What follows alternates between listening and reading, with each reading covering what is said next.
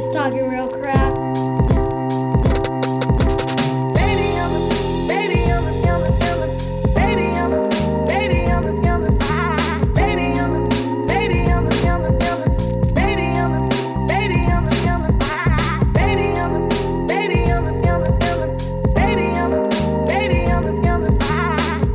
Welcome everybody to another episode of Sociologists Talking Real Shit. Today we got Dr. Tanya Golish-Boza. Dr. Tanya Golish-Boza is the founder of the Racism, Capitalism, and Law Lab and professor of sociology at the University of California, Merced. She is a prolific scholar with several books and dozens of academic articles and book chapters. She has received several awards, including Distinguished Contribution to Research Book Award from the Latino-Latina Studies section of the American Sociological Association for her book, Deported: Immigrant Policing, Disposable Labor, and Global Capitalism. And her textbook, Race and Racism, A Critical Approach, which, by the way, me and my partner Rebecca have used, published by Oxford University Press, is now in its third edition and is the leading textbook in this field. Dr. Golish-Boza is currently working on a project funded by the National Science Foundation that explores how gentrification affects formerly incarcerated Black men in Washington, D.C. That work is featured on a website, mappinggentrification.com. You should check that out. Professor Golish-Boza is also the creator of the blog Get a Life PhD, which focuses on faculty success and well-being and has over 4 million page views. For this and other mentoring, she received the UC Merced Senate Award for Excellence in Faculty Mentorship in 2019. Welcome, Dr. Golish-Boza. It is pronounced Golish-Boza, right? Yes. All right. Yeah. By the way, that's not Hungarian, is it? Golash is Polish. Polish, okay. Because my family's from Hungary on my mother's side. So I don't know. So I was just wondering. I mean, okay, I think by the time my family left, it was probably the same country. Yeah. And also, I didn't know that you taught at Merced. And by the way, is it okay if I call you Tanya? Of course, yeah. Because is it okay if I call you James? Absolutely, absolutely. Because this is actually the first time we met. So you're one of those people that I've invited on that I didn't actually know. So I'm glad to get to know you. Please call me James. Right? All right. So I didn't know you taught at UC Merced. Yep. And that's the newest UC. What's your experience like teaching over there? UC Merced, I've been here for 8 years and I came from the University of Kansas. So it's very different teaching at a brand new university from one that's, KU likes to say they have the oldest sociology department in the country. Chicago likes to contest that. So I'm not sure. But either way, it prides itself on being an old sociology department, whereas UC Merced prides itself on having one of the newest PhD programs. I think UC Merced, Rice, and Washington University St. Louis started our PhD programs around the same time. So very new programs. So teaching at a new campus, I like to say, I mean, things are changing, but certainly at first, it's not for everyone. Like if you want to just teach your classes, do your research, and go home, UC Merced is not the place for you. Oh, really? Why is that? Yeah. Why is that? Well, first of all, it's exciting. You're going to get pulled into building the university. And that is exciting. And I think if you don't do that, then you'll get pulled into doing something else. So there's the service expectations are higher than at other campuses because we really do have to build the university. We have to build new programs. Something will come out like, oh, we don't have that and we need to create it. Someone needs to create it. Can you create it? A funny story. I think in my second year at UC Merced, I did come in as an associate professor, but hadn't been there that long. One of my colleagues was like, Tanya, do you want to run for chair of the faculty senate? I was like, what? Like I just literally got here. So at UCLA, for example, to be chair of the faculty senate, you have to have been there, 20 years. But at UC Merced, you got to be ready to retire, right? Yes. So that's exciting. It's a lot of work, but it's also, I find it, what's the word? I find it like validating. Like you can do things, you can build something and then you can see it. Like you can make a difference at UC Merced in ways that are way more difficult at other more established campuses. Yeah, and people who are not familiar with California always think of California as two spaces, either Los Angeles or San Francisco, and Merced is a very different space than those two places, right? It is a very different space. I definitely see cows on my way to work. I just wanted to Yeah, give you the very context. rural. Yeah. Yes. So yeah. So well, I'm glad they have you, and since it's a new campus, there's plenty of buildings and things that they can name after you in the future. Well, yeah. But, they have strategically named everything like classroom building. I'm like, they're waiting for someone. Then maybe that's you. Maybe it's you. I don't know. I know at USC, buildings are only named after the people who gave all the money to them Yeah. To have them built. So I don't know if that's the same at the UCs or I'm not. pretty sure that's what the few buildings that we have names are local people with a lot of money. So I presume that's where the name came from. Yeah. So when you're not being a sociologist, what do you do for fun? What I like to walk. So I take an hour walk around my neighborhood every day. Once a week, I like to go hiking. So Merced isn't in the country, but we're also really close to Yosemite. So I like to go hiking, not necessarily in Yosemite, but in the foothills around it every weekend. So I like to be outside as much as I can, especially during these times. Yeah, I remember a talk that Gloria Gonzalez Lopez gave at USC when I was a graduate student there to the graduate students about how to deal with graduate school, and she always said that there were two things that kept her going through graduate school, and she called them her M&Ms, and she said it was movies and mountains. And she said that either when she was done with work at 5 o'clock every time, she would either watch a movie or go hiking in the mountains or something like that. So yeah. Yeah, I like hiking too. I haven't done it as much lately, but I need to get back to it. Get back in shape. Yeah, so no, it is. And I'm pretty serious about it. I like to walk, and I like to walk sometimes listening to podcasts, but for me, it's really important to have at least 30 minutes a day where I'm outside with nothing on, no email, no phone. I always leave my phone at home, so my kids are like trying to reach me. I'm like, look, I'm on my walk, no phone. You'll be fine for 30 minutes. So it's so strange in today's world because some parents will hear that, like, oh my God, how can you leave your kids without? In the old days, that's how we all grew up. You didn't have phones on us all the time. Mom went to the store. We're just going to have to do it, for the next 30 minutes to an hour or something. So, exactly. And if you don't have a dime for a phone call, then, you just have to walk home. Yeah. And if the payphone worked, right? Also, you get down there, the whole phone's broken. You can't do anything, right? So, just going to have to survive, right? So my first question for you is, tell us about your new research examining the intersection between the war on drugs and gentrification in Washington, D.C. This is really interesting. Yeah, so to tell you that story, I kind of need to back up a little bit and tell you how I got interested in it. So I'm originally from Washington, D.C. I graduated high school in 1991, just to give you a context of the time period that I grew up in. So the time period I grew up in Washington, D.C. Was a very difficult time. I didn't know this until I started doing the research, but in 1991, Washington, D.C. had the highest homicide rate in the country. And that's actually the highest homicide rate in the history of the United States. So no city before or after. I think Detroit comes in second place in 1987. So just to give that context, of really high homicide rate. And then in 1997, Washington, D.C. had the highest incarceration rate in the world. So what that means for me growing up, I grew up in a neighborhood that was predominantly Black, working to middle class. And so growing up, a lot of people that I knew, fell victim to homicide or to the carceral system. And they got long sentences, 8 years, 10 years, 20 years, life without parole. So that's the context that I grew up in. And I don't live in Washington anymore. I did go to college at University of Maryland, but I haven't lived in the area since the 1990s.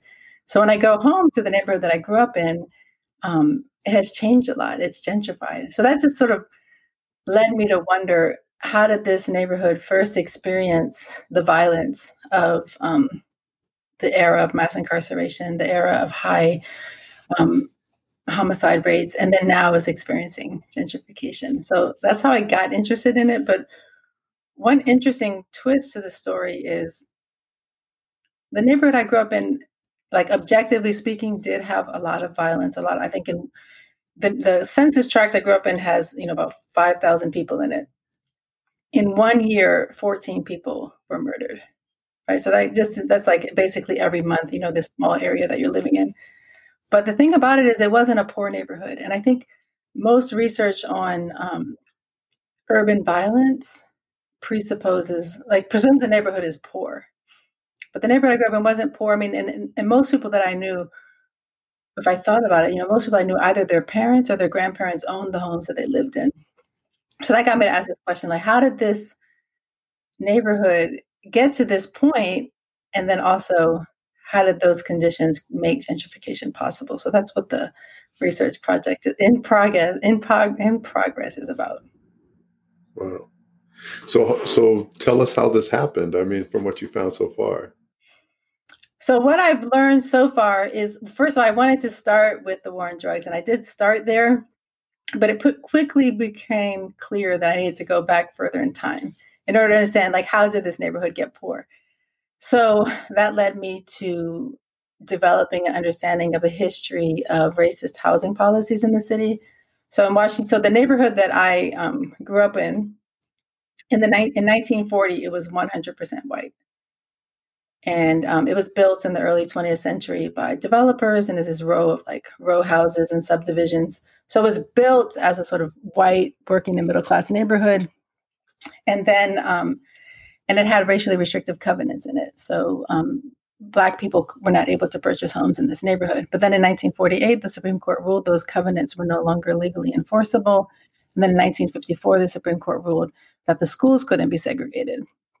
So once the covenants were ruled unenforceable and once the schools were desegregated, Black people began to move into the neighborhood. And this is the part I'm actually still working out, which is exactly who these Black people were that were able to purchase homes, because there were still problems with redlining. There were still problems with Black people being able to access mortgages, but they were able to get home. I think a lot of them were veterans. So maybe they were able to access some of the benefits of the GI Bill. So anyway, in the 1950s, the neighborhood just flipped, went from 100% white to 90% Black in a very short time period, in about 10 years. So once the neighborhood flipped, you have the neighborhood is now primarily Black, still large numbers of homeowners, working to middle class people. And it's still a neighborhood with strong, community, strong public schools, et cetera. But so are these mostly middle class Blacks who are moving into the neighborhood at this time? So I'm not 100% sure, but most of them are purchasing homes. So to the extent that middle class status is understood as home ownership, yeah, it is. Yeah, you have to have a certain amount. There's not a lot of apartment buildings. There's a few, but it's mostly single family homes in the neighborhood. There's a few apartments, so it's a mix, but it's mostly. The neighborhood has pretty much always been at about the median income of the city. So it's not a high poverty neighborhood. So middle class broadly defined, yes. So middle class Blacks are moving into the neighborhood and purchasing homes. But then in the 1970s and in the 1980s, there's a movement where cities experience disinvestment, right? The federal government starts to disinvest from cities, not investing as much money in public schools. So the public school system grew from 100,000 students to 150,000 students, but didn't see, concomitant increases in the budget, for example. Mm-hmm. And the school system became 97% Black. The public school system became 97% Black by about 1970. So you see, and then the cities it's also Washington, D.C., which doesn't have full control over its finances and budget. And that's sort of a complicated story, but basically it becomes a primarily Black city that doesn't have full democratic control of its finances. And the city begins to experience pretty severe disinvestment. And then we have the jobs crisis, the recession of the 1980s, these sort of things that happen across the country. DC doesn't have big factories, so there's not deindustrialization per se, but we still have high rates of joblessness among young men in particular. So then, so basically the neighborhood declines in terms of the public schools are no longer good and are no longer well funded. The city services are lacking, like the neighborhood's not getting cleaned up, it's not getting taken care of. we have a phenomenon of Black middle class suburbanization. So the neighborhood does experience like a decline in population, where about a quarter of the residents, mostly Black middle class, left to live in the suburbs once they were able to, with the passage of the Fair Housing Act in 1968. And then crack cocaine arrives into the city in the mid 1980s. And there's a lot of myths and legends and stories about crack cocaine, but it had a real impact. And I think like a lot of sociologists, especially like liberal sociologists, don't really want to fully engage with that sort of, because there's a lot of demonization of crack. But there's no denying the fact that crack had a huge impact on the city. Let me say this now. My father and sister were crack dealers, and so was two of my brothers were also, right? And they had all done time. My sister only jail time. My father never did time, but I believe that's because my father was snitching, okay, including on maybe my siblings. All right, but so I know like what you're talking about, the devastation that crack does to neighborhoods and families and so on. And yeah, I mean, we should be touching this topic because it's an important topic to think about. If we don't look at it, I mean, this stuff can recreate itself again in the future. So thank you. And crack also made, I mean, it's I don't like to use the word. I mean, it's crazy. Talking to kids, like, so I've been interviewing guys like from my time period. 14-year-old guy is literally able to make $1,000 a week. Like it's a real thing, right? So, so that had a huge impact on the neighborhood. And I remember those days. I mean, the guys had these cars, 300Z cars, 4Runners, like all those cars from that. Yeah, right? Those out here, yeah. Cars, outfits, tennis shoes. So it was the 80s, right? So that epic of a time period of high materialism, but people really were making a lot of money. Anyway, so that really changed the fabric of the neighborhood and provided an economic opportunity for a lot of youth, which end up having devastating consequences for them.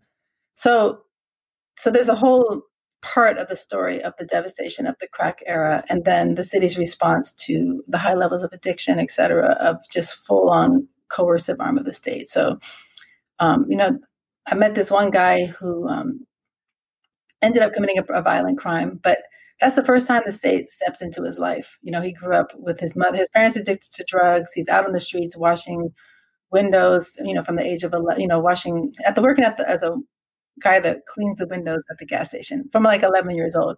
So obviously the state should have stepped in earlier to help him out. But the first time, no intervention. Yeah. No intervention. The first intervention is a life sentence, right? So we see that pattern over and over again. And he also came from a middle class home owning family, but his mother fell into addiction and just went down that route.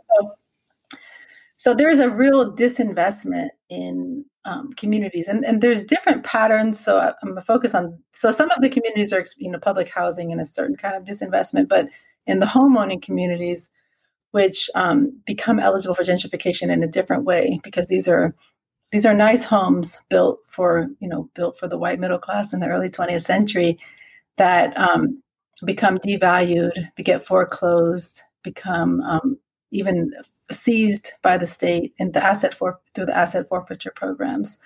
So the war on drugs, the disinvestment sets the stage for the war on drugs. The war on drugs sets the stage for like the cleaning out, like people leaving the neighborhood, which then makes gentrification possible. So that's the sort of arc of the story on this intersection between the war on drugs and gentrification in Washington, D.C. Let me ask you some details on it because it's interesting. And by the way, for those of you who don't know, and you probably don't know this yourself, I did spend 9 years working as a probation officer because I used to volunteer at this local park working with 13-year-olds in a low-income Latino neighborhood. And a friend of mine, his father was a supervisor for the probation department. He said, "Would you like to get paid to work with the same kids you're volunteering with?" So I said, "Sure." And I want to keep them out of the system and stuff. So this is really interesting because in LA, there was this thing that was done with gangsters, right? These gang injunctions that were done.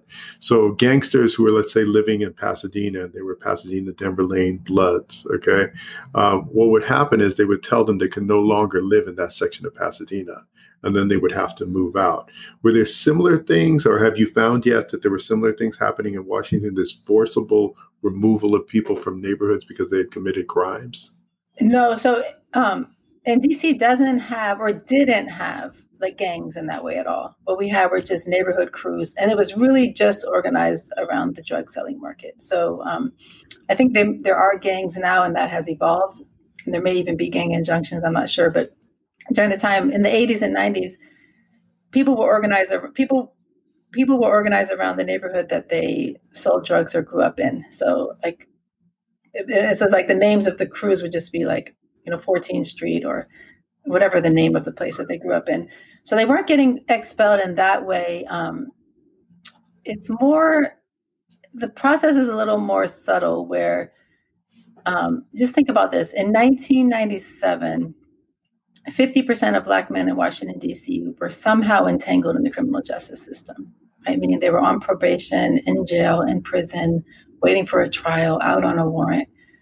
So just think about how widespread that devastation was and how economically difficult those circumstances are going to be for families.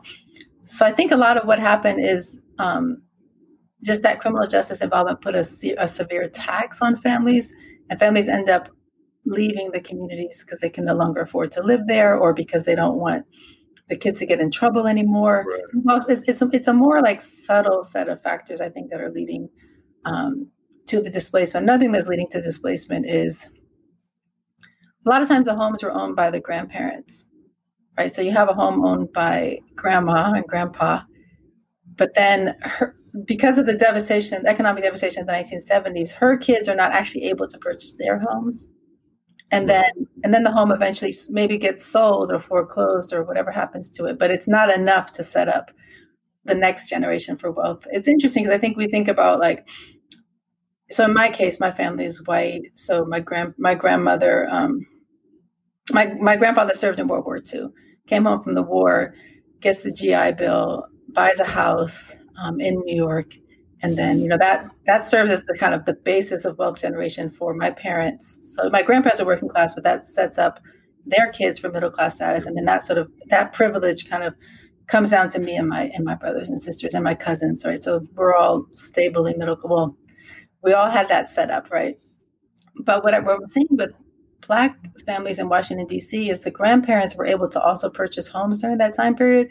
But a whole series of things happen that make it such that instead of leading to wealth generation, their wealth gets dispossessed. Right. My mom bought a home in Pacoima when I was a little kid, and I explained this to my kids, my students, about how you make money off of homes and stuff, and wealth gets generated this way, but not the same for people of color. So Pacoima at the time, it was a Black township in the San Fernando Valley, right? Because people were moving from places like Inglewood and South Central to work at the GM plant as janitors and custodians, and sometimes in the manufacturing portion. And they were only allowed to live in Pacoima. So my mom buys this home in the 1960s for like $30,000.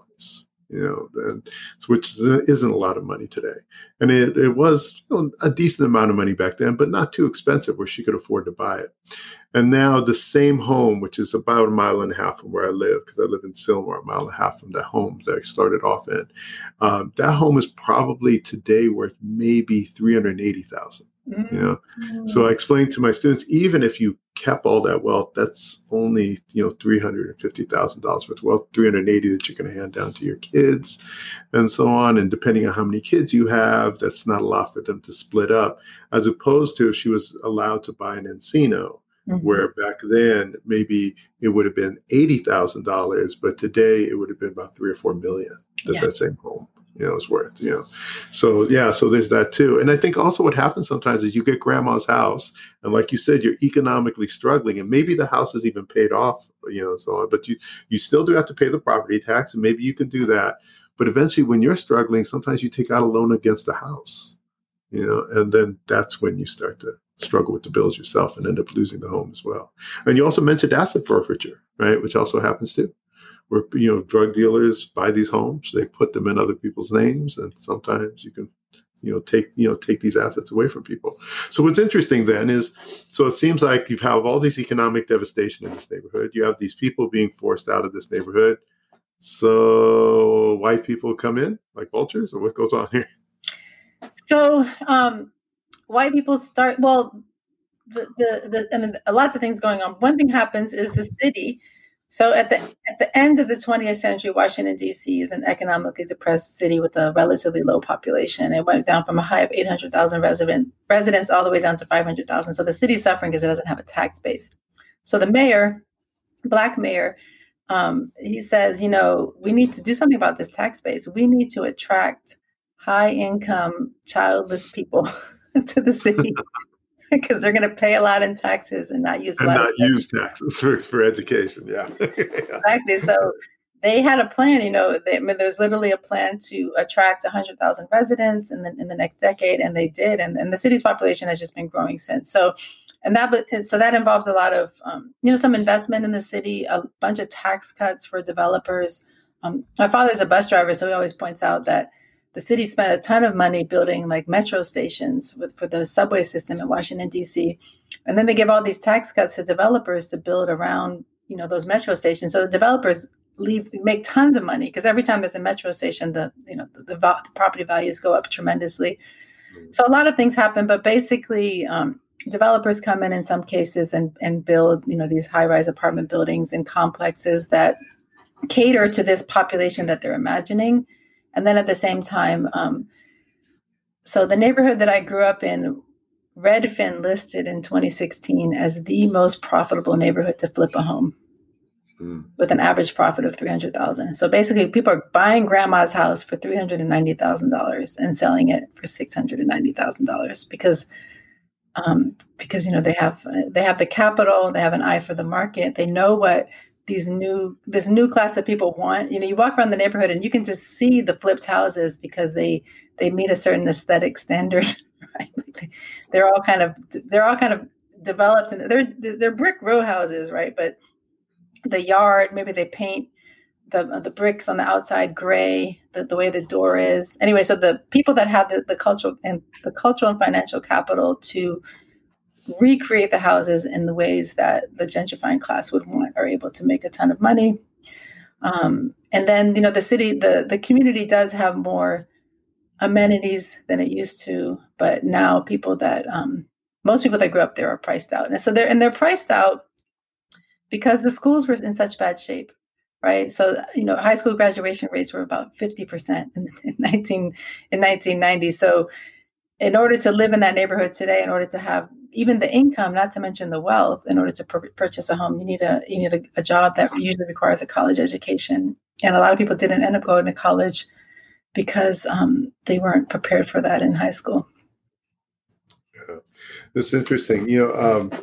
As you were talking about, us thinking about a conversation that I had with on a previous podcast with Christina Jackson, where we both talked about even as African Americans, we can be gentrifiers, right? Mm-hmm. And because I live in the San Fernando Valley, born and raised, like I said, 1.5 miles from where I live, but my wife works at Santa Monica College, which is over the hill, and we thought about buying in Inglewood, right? And I don't know if you know, right now, Inglewood's going through that gentrification process now. But we can't afford in Santa Monica or that close, but maybe we can still afford in Inglewood. So we thought about buying there. But then we always come back to the point that now we're the gentrifiers at that point. And people who born and raised in Inglewood are not going to be able to, buy homes in their own neighborhoods. And then they have to move out further and further away from family, from jobs, from the places they grew up, and it's really kind of sad. Also, there's that concept that Latinos will use sometimes for Latinos who are middle class, who move into those neighborhoods, gentrification, right? Where your people come in and then they start changing all this stuff, right? So, yeah, that's really interesting. So, this is something that is as important to study because I don't think we think about it. I know that we've thought about gentrification and homeless people and the movement of homeless people, but not necessarily the movement of the drug trade, how it played into this. I also find something that very interesting too, that I tell my students is we also need to understand gentrification from white people's point of view, right? White people aren't moving into DC because they thought, I really want to live in DC. Many of them are moving into DC because they've also been priced out of their own neighborhoods, where they can no longer afford to live where they grew up and where their parents bought. So now they're moving into other spaces and taking over their neighborhoods too. So, I think in DC, it's a different dynamic where here's Okay, so when I'm in DC, if I go, well, obviously I haven't been there in a while, but when it's not the pandemic times and I go to a bar in DC, I'll meet someone. They say, "Hey, where are you from?" I say, "Oh, I'm from here. I'm from DC." They're like, "Oh, wow. I've lived here for 5 years and you're the first DC native I've met." Right? They, Yeah. the transplant population is huge in DC, mostly white, not exclusively white. Obviously, there's people from all over. But then the DC native population is majority Black and pretty separated from the transplant population. So I think in Washington, D.C., a lot of times what's happening is it's people that are moving there from other parts of the world or the country for work. Right. But there is a return to the city movement where people suburban living has become less attractive. But what's interesting about it for me in DC is people are young white families are moving into these neighborhoods, but they're not sending their kids to the public school, like for the most part, and even to the charter schools, right? So every city is different, but DC, the public and the charter school system are still over 90% Black and Latinx kids, right? So it's not, the white kids are not going. So I'm not sure if they're moving out when the kids turn 5, or, I mean, because how can they afford $1 million house and private school tuition? Like, so it's a lot. So I don't know exactly what's going on. One thing that's super interesting is there are a couple of schools that have flipped. So I think there's like a tipping point. I think so there'll be a school, like there's a school in Capitol Hill that was 90% Black, since desegregation. So between 1954 and 1990 or 2005, it's like 100% Black. But somehow today is 50% white. And but there's a couple of schools like that. There's maybe 5 schools that have flipped. And there's that really interesting podcast, I don't know if you've heard it, Nice White Parents, that talks about that. Yes, it's amazing. It's really good. Yeah. So there's these exceptional cases where new white residents are able to mobilize their resources and transform the local school to their liking. But when they can't do that, they don't send their kids. The neighborhood where I grew up is, well, depending on how you count, but some parts of it are 50% white. The school is 92% students, Black and Latinx students. Yeah. When you talk about this concept of schools too, often with my Black and Latino friends, well, even when I was growing up, a lot of people would say, I want to move to a good neighborhood with good schools. And I would laugh and say, why don't you say it as it is? You mean a white neighborhood with white schools, right? Because that's what we associated with. And part of it is because, they don't spend the resources within those neighborhoods. And we've had gentrification come out here, but they've shown that schools are more racially segregated here in Los Angeles than they were in the 1970s, And a lot of it now has to do with what you're talking about, this white flight. And some of them are going to just these certain charter schools that they, like in the case of San Fernando Valley, it'd be El Camino and Granada Hills charter schools. But then some are going to public schools that are actually out of LA County, but barely out of LA County. And then others are going to private school. Yeah. So I don't know. Maybe they're finding a way to pay for it, but it's a good question. Where are they going at that point? So yeah. So another question I have for you, because this is really interesting research that you're doing, but you're doing a lot of other stuff too. So I want you to have time to talk about some of this other stuff. You have this blog called Get a Life PhD blog. All right. And that's a really interesting title. Can you talk a little bit about that blog? Sure. So in 2010 or so about 10 years ago, I decided to start a blog, and I was posting random things on the blog. But over the course of about a year, I saw that the posts that I would post, the blog posts I would write that were mostly about like how to be an academic, how to do things, the how-to ones were getting the most reads. So I was like, okay, well, and then I kind of got interested in blogging as a form. I took this class on blogging, and they said, if you want to blog, you need to pick a topic. You can't just put a blog, TanyaGolashBoza.com, and then expect people to come read whatever you randomly think. Unless you're famous, you could do that. But if you're Kim Kardashian, you can do that. But if you're just a regular person, you need to pick a topic. So I was like, well, thinking about the blog that I have, this is one area that seems to generate a lot of interest. So I decided to focus specifically on that. And Get a Life PhD just means how to be an academic and have a life too. And the main reason why I wrote the blog and continue to write on it is just to democratize knowledge in the academy. There's all these hidden curriculum, things that people don't know. I think back to when I first wanted to write a book, like many academics, I wanted to write a book, but if you've never written a book before, you have no idea where to start. There's all kinds of books on writing books, but you don't even know which book to read or where to. So for me, it was super important to try and give people just practical tips. Hey, you want to do this? Here's how you do it. You want to do this? Here's how you do it. So that was the impetus for doing the Get a Life PhD blog. So, which one was your favorite one to write? Which post? Yeah, I think when that's a good question. But I think one of my favorites is definitely it's called something like "People Fought for the 40-Hour Week. Why are you trying to work more hours?" That's a good point. Yeah. You know, all those studies that talk about Americans work more than most people around the world and stuff. And it's insane. We have little vacation time. Often we don't take vacation time. Like I didn't used to take vacation time because I used to work for UPS as a part-time supervisor. I only made $2,000 a month. So they give you 2 weeks vacation a year, but you could cash it out instead of take it. And that's what I would do so I can get an extra 2 weeks pay and stuff. But then, lack of holidays and always working overtime whenever you're asked, it is crazy when you really think about it, so.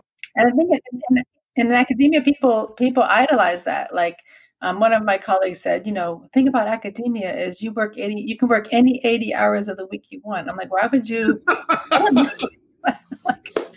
like our ancestors worked hard for that 40-hour week. Why would you voluntarily? Look, I got to tell you, my wife has got it down to a science. Though. Mm-hmm. She pretty much says, I am going to do what is needed when it's needed. And I'm not going to do too much more. She does do a little extra work and stuff and probably goes over 40, but sometimes she thinks I'm crazy for the amount of work that I put into certain things and stuff. And she's like, my work is just as good as yours. And I'm not killing myself to do it, So yeah. No, I agree with you. So, which one was the one that you think that most people engaged with as out of your blogs? I mean, honestly, though, you can see on the blog page it has the top 10 posts.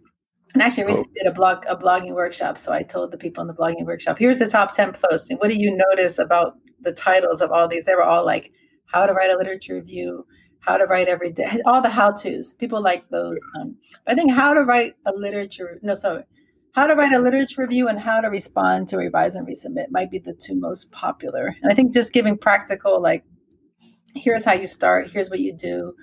You get an R&R, okay, here's the next step, just breaking it down step by step. Those are the ones that people like the most. And those are the ones I like too, because if my student gets an R&R on their article, I'm like, here, read this post, follow these instructions. So you don't even have to go over it again. Here, just go here. No, that's great. I mean, that's a great place to go. Often when we're going to graduate school, we don't get enough feedback from our mentors. And I think part of it is that I don't think they really teach you all how to mentor. You kind of just learn from past experiences. And if those past experiences weren't the greatest, then yeah. I remember one time my advisor, who's Mike Messner, right? He came to me and he goes, he read something I wrote and he said, you need to write more like an academic. And I'm like, oh, what does that mean? And he tells me, he goes, read some academic journals, find a style that you like, and then you can kind of mimic that style. So I said, oh, okay.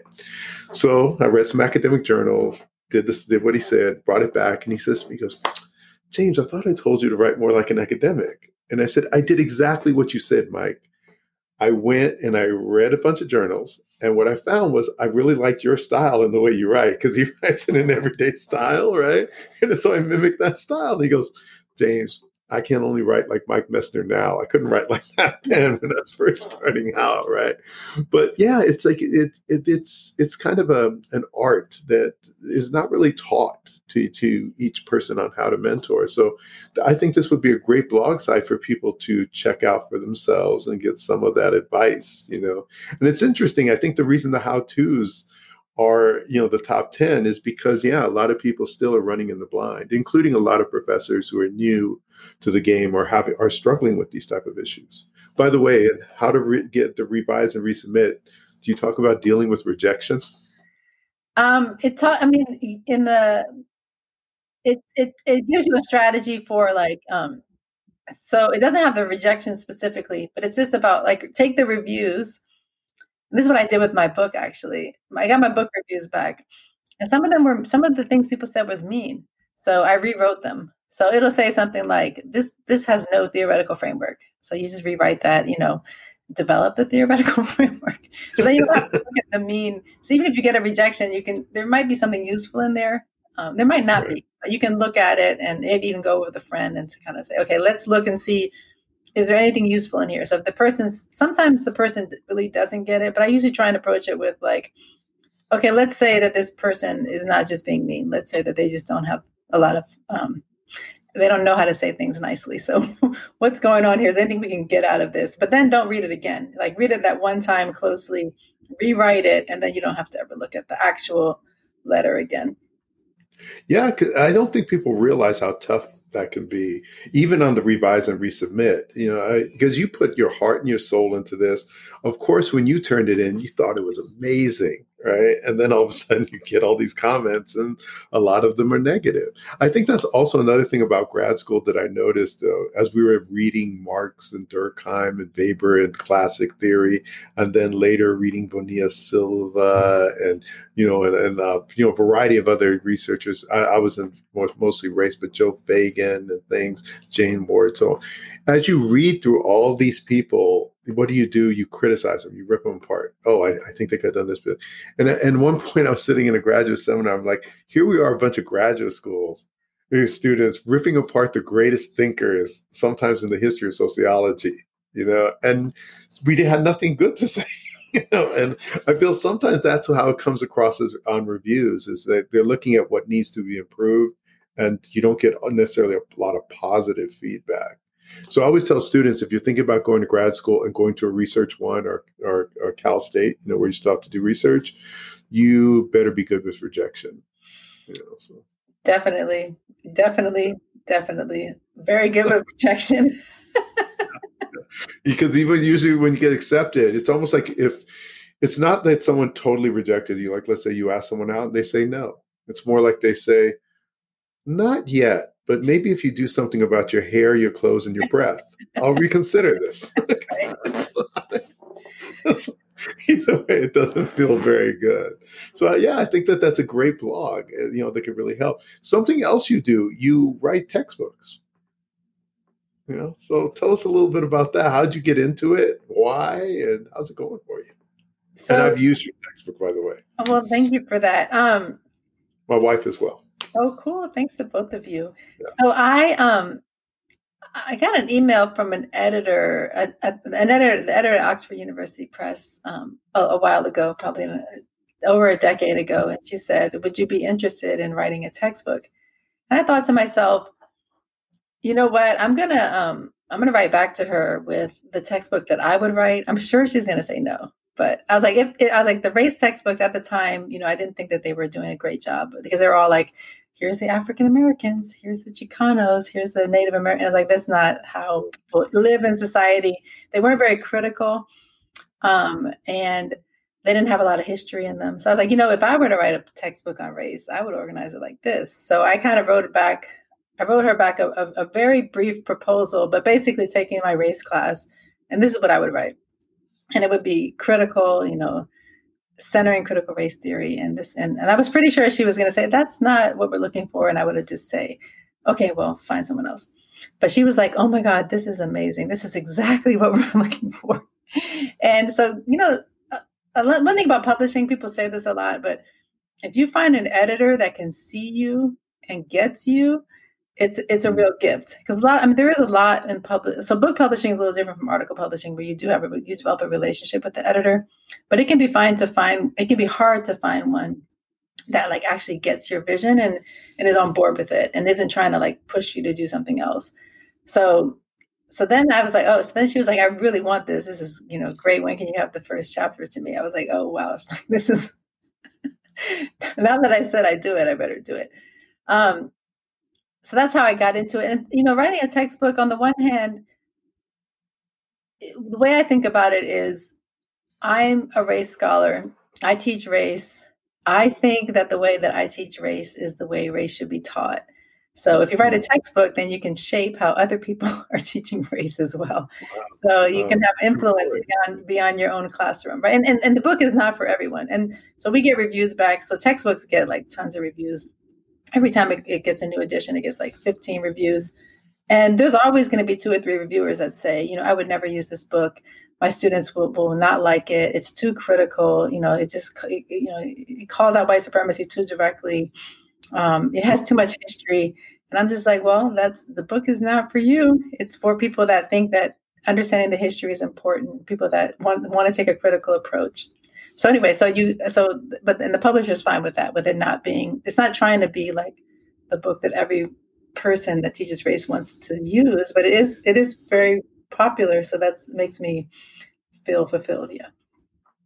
Yeah. I think sociologists were often very ahistorical, and history does matter. I mean, it's important, and what do you say to some critics who, you have these purists who think you should never be using a textbook in your race class?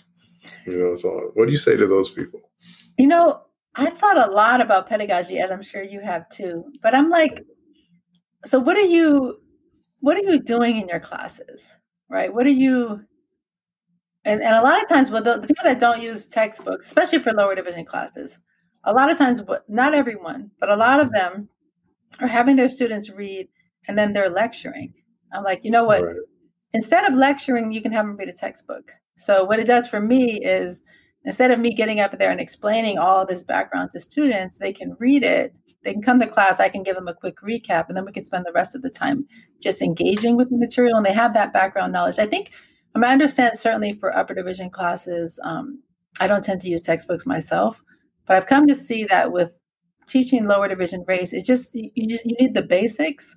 So you can't just, if you just jump in there with, like I used to teach, 5 books. We'd have 5 books. I thought, I really want students to love books as much as I love books. So you give them 5 books and they read the 5 books, but I have to spend a lot of time lecturing to sort of explain the connections between the books, give them all the background information, give them the sociological concepts they need to understand it.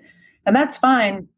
But then I realized if I could just put all that background information into the textbook and then they can digest it easily, then so that's why I think textbooks are good for lower division, because I think it helps you move away from lecturing, which I think is a good thing. Yeah. I think also we have to think about where our students are coming from. And our students have come from a K through 12 system that's dealt with nothing but textbooks. And I think as freshmen in particular, and even as sophomores, that you kind of have to ease them into the reading of anthologies and articles and other books. I also think that a textbook kind of gives me a framework when I do use it that I can follow. And it helps students to go on a journey. Okay, that they can follow this outside of the lecture. So if they're confused by something, they can now go back to the textbook and see it. I also feel some faculty I sometimes I do use anthologies, by the way. So I go back and forth. I change my books a lot, and because I just can't teach through the same medium every single time because I get bored, and I feel like if I'm bored, you must be bored too. And so. But I do always end up going back to textbooks. So a friend of mine, he said once, he goes, I'll never use an anthology. And I go, why? He lacked the confidence, the personal confidence of being able to make sure that he covered everything that should be covered. So he did love the structure of a textbook that helped him make sure that he covered everything that some people agreed were essential, in that field. So I thought it was nice too. So how hard is it to write a textbook? It's like taking comprehensive exams every day for a couple of years. Not taking them, but studying for them. I was like, okay, I took my comprehensive exam on race in 2000. So now I'm doing it again 10 years later. So it's like, it's basically like that. You read, you take notes, you write. So, and some of the chapters, like the history of race chapter, that's something I've been long interested in. So that was easy to write. But like the labor market chapter wasn't my, I didn't know a ton about race in the labor market. So it depends. So some chapters you have to figure out, like for every chapter, figure out what do we need to know on race and education, for example? What are the main frameworks that are important to understand? So it's like comprehensive exam. You do realize your descriptions have scared away most people from ever writing a textbook. What are some of the things you hated about graduate school? Oh, comprehensive exams. I But kind of liked them though, because I felt like for mine, okay, I'll put a different spin on it. So I went to the University of North Carolina. I got my PhD in 2005. I took my exams in 2003. Prior to that point, no one had ever taken a race exam at the University of North Carolina. Oh, really? Yeah. So Oh, wow. the good thing about that for me was that it meant that I wrote the race, because most of the exam had lists, pre-existing lists. So what I got to do was sit down and make a list of every race book that I wanted to read. And, they're organized thematically, but I was able to shape the list to exactly huge. So for me, it was kind of exciting because it was like I get to read everything that I really want to read. And so that's so the textbook is kind of the same. Like I always felt like I should know more about race in the labor market. I should have a better understanding of race in the criminal justice system. I should have a better understanding of this. So it gives you the opportunity to really like dig in and make sure that you have that deep understanding of every subfield within your subfield. Yeah, at our campus, we had to take it within 2 fields, and my 2 fields were race and gender, and it was a 2.5 day exam. Now, I'm going to say this as advice for every graduate student. Okay, let me just tell you a little story. Once, way back when, do you remember when that graduate student who shot up the movie theater during the Batman movie? Okay. So I was in graduate school at the time, and some of my friends who were graduate students, they said, that's what graduate school will do to you. And I'm like, no, it won't. Stop acting like this. Because I came from a world where I spent a lot of time working low income jobs, and I was poor. And, I worked for McDonald's, for UPS, horrible jobs, and UPS damaged my body and everything else and stuff. So I saw this kind of as a privilege that I was getting paid money for to read and write and to learn, and so on. And thought, wow, I'd never be in this position. It wasn't a lot of money. I agree. So when I took my exams, this 2.5 day exam, that I'm at home, I made pots of chili that I was going to eat, and I was going to take a break to eat only and go to sleep at 11 and wake up at 7 and start all over again and stay on the schedule. About the second day into the exam, I was like, fuck this shit. I am tired. I hate this. This is oppressive. This is bullshit. I'm banging my head against the wall at this point. I'm getting ready to burn every book in my living room, and so on. And then I put it in perspective. I said, while I'm complaining about reading and writing for a living, there are people currently right now picking strawberries in 110-degree heat outside, and so this is still a privilege, but it's hard when you're in those moments because it's nothing easy, and comprehensive is nothing easy. It sounds like writing a textbook, once again, is nothing easy. So I think you really have to be committed to getting through that textbook. And on top of it, I think when you're at a Research One, you have these other commitments to trying to get into scholarly journals and, and write other scholarly books that are not textbooks at the same time, not to mention the pressures of teaching and committee work and things like that too. So I don't know how you do it. One thing at a time. But I think for me, what I'll say, I really agree that perspective is super important. One of my students, because there's also that perspective of should we be recruiting into grad programs right now, given the economy and the difficulty in attaining positions. But one of my first students, he was like, "Look, I'm making the same thing as my friends working at McDonald's, and I get to read and write all day." So. Yeah. When I had Eduardo Bonilla Silva on the podcast, at one point we were talking about the racism in academia, and I said, "What do you say to African American Latino students and professors who say, 'Oh, don't get into academia; it's so tough with all the racism'?" He said, "Easy. Racism is everywhere. I don't care what job you go to; you're going to experience racism. So this is probably a better place to experience racism than other places because of the pay and the lack of damage to your body and stuff like that." So. Yeah, so he said, I would still say do it. If you think you're going to escape a racism, you're not going to. So, so perspective really is important. Another question I have for you, you consider yourself a public intellectual. What does that mean to you? So what that means to me is, first of all, I really value the scholarship side of what I do, the intellectual side, right? I think it's an honor and a privilege to be able to create new knowledge, right? And I think that there's definitely a place, and I don't think every academic needs to be a public intellectual if they don't want to. But for me, so there's knowledge that I create in my job as an academic, and I could create a situation where I talk to reporters and they write pieces based on the work that I've done. But I found that I prefer to do it myself, right? Like if my work is to get out there to a broader audience, I approach it like this, like, well, I can learn how to write an op-ed. I can learn how to write a magazine piece. I can learn how to write a book for a popular audience. And that way, there's always going to be nuance lost, right? When you're translating your work for a broader audience, you can't take all the time to give all the nuance that you want to give, and which the audience is not going to care about. But at least you can, if you're speaking directly to the public, you can put the message the way that you want to. So I do that in terms of writing op-eds, but also in terms of public speaking. And again, like, I find public speaking to be super meaningful, right? Because you're creating especially in person, which we're not doing right now, but you create a direct connection with the audience. And then so when you're seeing how what you're saying is, it's kind of like teaching, right? You see what they're getting, what they're not getting, what lights their eyes up, what raises their eyebrows, what causes them to frown. So that immediate feedback, right? Like you're sharing your perspective live with community members, with students, with other groups, and that can be super invigorating and meaningful. And then also, you're not adding on that filter. It's not like my research being cited by someone else. It's me directly explaining my perspective based on my research to a broader audience.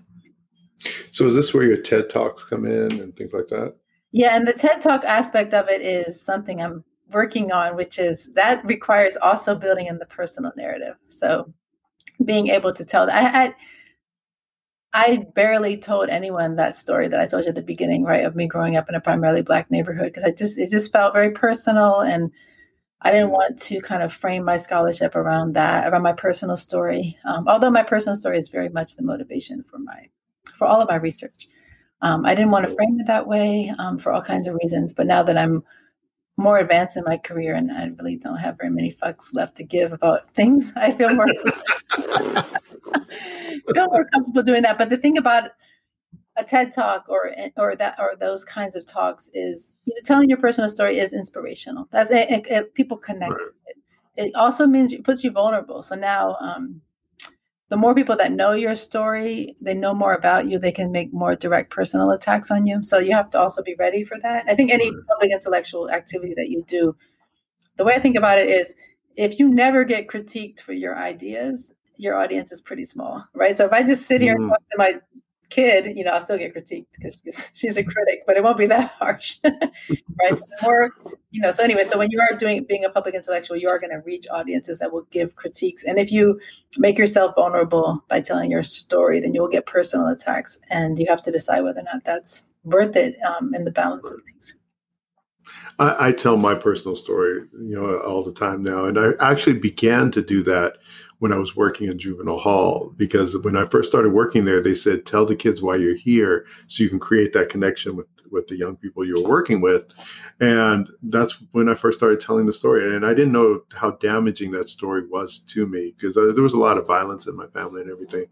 But until I started to tell the story the first few times, and I would tear up and choke up. But then the young people who I was in charge of, they automatically created a connection, and they had gone through some similar things, and it really created a great relationship with the young people that I worked with, And I also remember you talked about these critiques, right? I remember a friend of mine when I was in graduate school, she was writing something that she was going to send out, and she said to me, she goes, James, what if people start criticizing this and they don't like it? And I said, the only thing worse than people criticizing it is no one says nothing at all. And it was completely meaningless. At least if they're criticizing it, they read it and they felt it was worth an argument. Right? So as far as personal critiques go, you're right. You have to be willing to take those. I mean, once again, I'll go back to Mike Messner, who, I love his mentorship and everything else, but he's extremely reflexive in his work. Extremely reflexive. He wrote articles and then had his students read them that I don't know if I would be that reflexive. I mean, one dealing with his homophobia when he was young and all this other stuff. So, then his son once told me about this other article he wrote that was even more reflexive than that. I'm like, oh my gosh. But I think it is a great way to connect with people and for people to also connect with you. And it is risky. But I think it also exemplifies something that people can now do in their own personal lives. Sometimes we hold secrets near and way too dear, and secrets that if we shared, we can create connections with other people and let them know that they're not alone, And I think that's the value in sometimes sharing those experiences, And also they can see themselves in you and think, well, one day I could be a PhD professor and teach Merced, which I think becomes really important too. So thank you for doing that. As far as your public speaking goes, is it always in an academic setting or the TED Talks, or are there other places that you do your public speaking as well? I like to speak at community events. Those are super, it's super important. So for my research, also like to be able to speak directly to communities that are impacted in order to get their perspective, in order to see what ideas hit or resonate with them. So I like to speak at community organizations, but mostly at this point, I mostly speak at universities. The vast majority of times that I'm invited to speak somewhere at the university. And I think that's also important. I think a lot of times when academics think about being a public intellectual or having a broader audience, we forget that there's one audience that's huge that we know very well, and that's students, right? Yeah. So that's so taken for granted at the Research One level. I think because at our level, of course, that's all we do is teach at community colleges. CSU's teaching's first, research second. But I explain to my students who want to go to UCLA, not everyone there is going to be a great teacher. In fact, you're going to have professors who don't want to teach. They'll buy themselves out of teaching. They rather teach graduate students, and they forget this large audience of people who are going to be shaping the futures of the United States. I always point out that generation before this one was the most educated generation in the history of the United States, and they still elected Donald Trump. Right. Yep. There's a suspension of critical thinking skills there that could have been filled by some of these public intellectuals, could have spoken to those undergraduates. So, yeah. So thank you for what you do. In connection to this, you also talk about the intersection between scholarship and activism. What does that intersection look like to you? Well, I was raised in a very activist family. So I think I was definitely an activist long before I became a scholar. So I think it shows up kind of everywhere, and it depends on what I'm doing, where or what stage I'm at of my life or my career, where it might show up. But just give you a couple of examples. So I think the easiest thing for me to do, or the thing that I feel like I'm best positioned to do, is to do the public scholarship. To write the op-eds or to write books or articles that activists might use. So thinking about our role as intellectuals can sometimes be, we have this privilege of having all this time to sit and think, to analyze the data, right? I'm involved in this group right now where every proposal that comes out of the Biden administration involving immigration, this team of professors, we look at everything, we annotate it, and then we share it with activists. So because activists don't always have the time to sit down and analyze, or they don't have all the background knowledge because they haven't been studying these things for years. So I think that the intellectual part of it, I also, I write expert witness letters for people who are facing deportation to Mexico or Central America. So again, that's where you can just leverage your expertise as an academic to make a legal argument for why someone shouldn't be deported. Also, since I worked on deportations for a long time, I'm part of this group called ICE out of Merced, which is part of the larger ICE out of California. But having that understanding of how deportations work and what's most effective at the local level, and also using my status and position as a professor in order to engage with our local elected officials is a good way to do activism. And but I will say I always feel like I'm not doing enough because I have my father as an example. And my father has seriously dedicated his whole life, like in ways that is extremely unusual, to activism. So I always feel like I could be doing more. But my father, This is the bus driver father. So he had a yeah, full-time job as a bus driver, and then he's doing activism. Great. well, Yeah. I mean, more is he was involved in Students for Democratic Society in at Columbia in 1968, and then from there became part of the people that formed the Progressive Labor Party. And then my father, as a member of the Progressive Labor Party, became a bus driver in order to organize the working class. So he spent his whole life working towards communist revolution. And he's, 40 years later, 50 years I know people in the PLP. I might know your father. Yeah. He probably knows your people, I'm sure. Like, yeah. So I think about that and I'm thinking, so that what that teaches me, first of all, is there's a long game, right? But secondly, that we have to be organized. And I do think that that we're not organized. And we see that, when things come down, like when shit happens locally or at the university level, we as faculty are not organized to respond most of the time. So I think we should be doing, I do think that we should be doing more, and I should be doing more in terms of like being organized and being an activist to create better conditions. Yeah, activism is really important to me. And by the way, my mother was a communist, even though she had left Hungary during the revolution against Russia, the communists in the Soviet Union. She was a communist herself. She just was against Russian imperialism, right? So she comes over here and raises me in that kind of way too. But she doesn't do that much activism on her own. In fact, doesn't do any activism on her own. But I've been doing activism for a long period of time.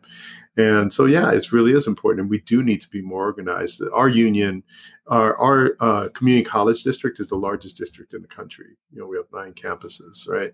And our union, with the help of some friends of mine, Julio Suja and Zach Knorr, we created a social justice committee to try to create that infrastructure for organizing when things come up.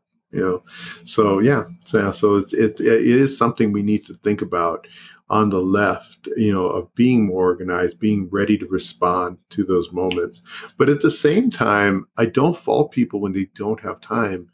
One of the things in activism that they talk a lot about now is self-care, right? Because activists do not practice self-care. Those people working in those community-based organizations and so on, they're just going 24/7.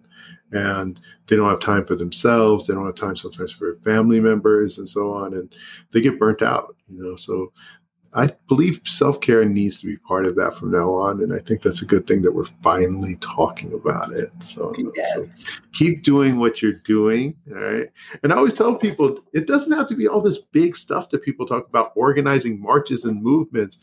Activism could be like volunteering at your local community center or park.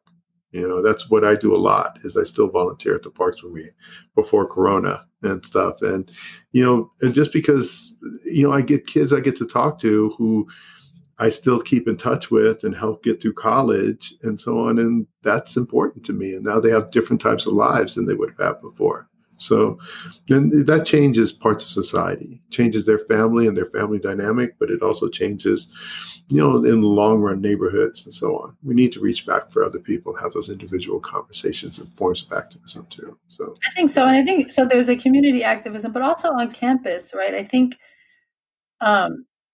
especially as you move up the academic ranks, you have a certain status and power and prestige on your own campus. And there's things that you can do. There's changes that you can make happen locally that can have an impact on people's lives. So there's that part of it too.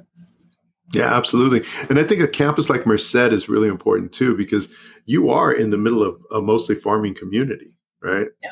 And so it can make such a big difference within that community itself, so thank you for what y'all do over there. And I'm glad that campus is there.